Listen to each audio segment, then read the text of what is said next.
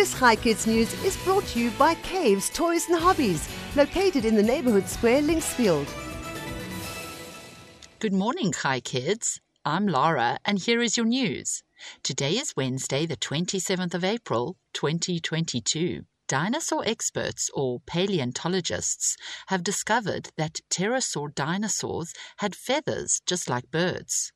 A fossil found in Brazil showed that the dinosaur had feathers when they were alive about 115 million years ago.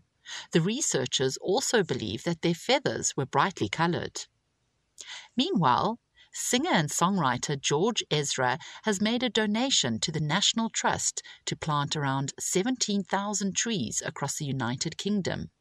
The singer has teamed up with YouTube and donated lots of money to the conservation charity, which he hopes will help fight climate change. And finally, the United Kingdom's first self-driving bus will have its first test drive in Scotland this week. The buses are full of sensors that tell the bus to drive on specific roads and routes. There will also be a bus captain on each bus whose job will be to talk to passengers about the service and move around the bus. When it is in operation, the bus will be able to transport 36 passengers for each journey. Before we end off today, I have a joke for you. Why did 0 and 2 break up?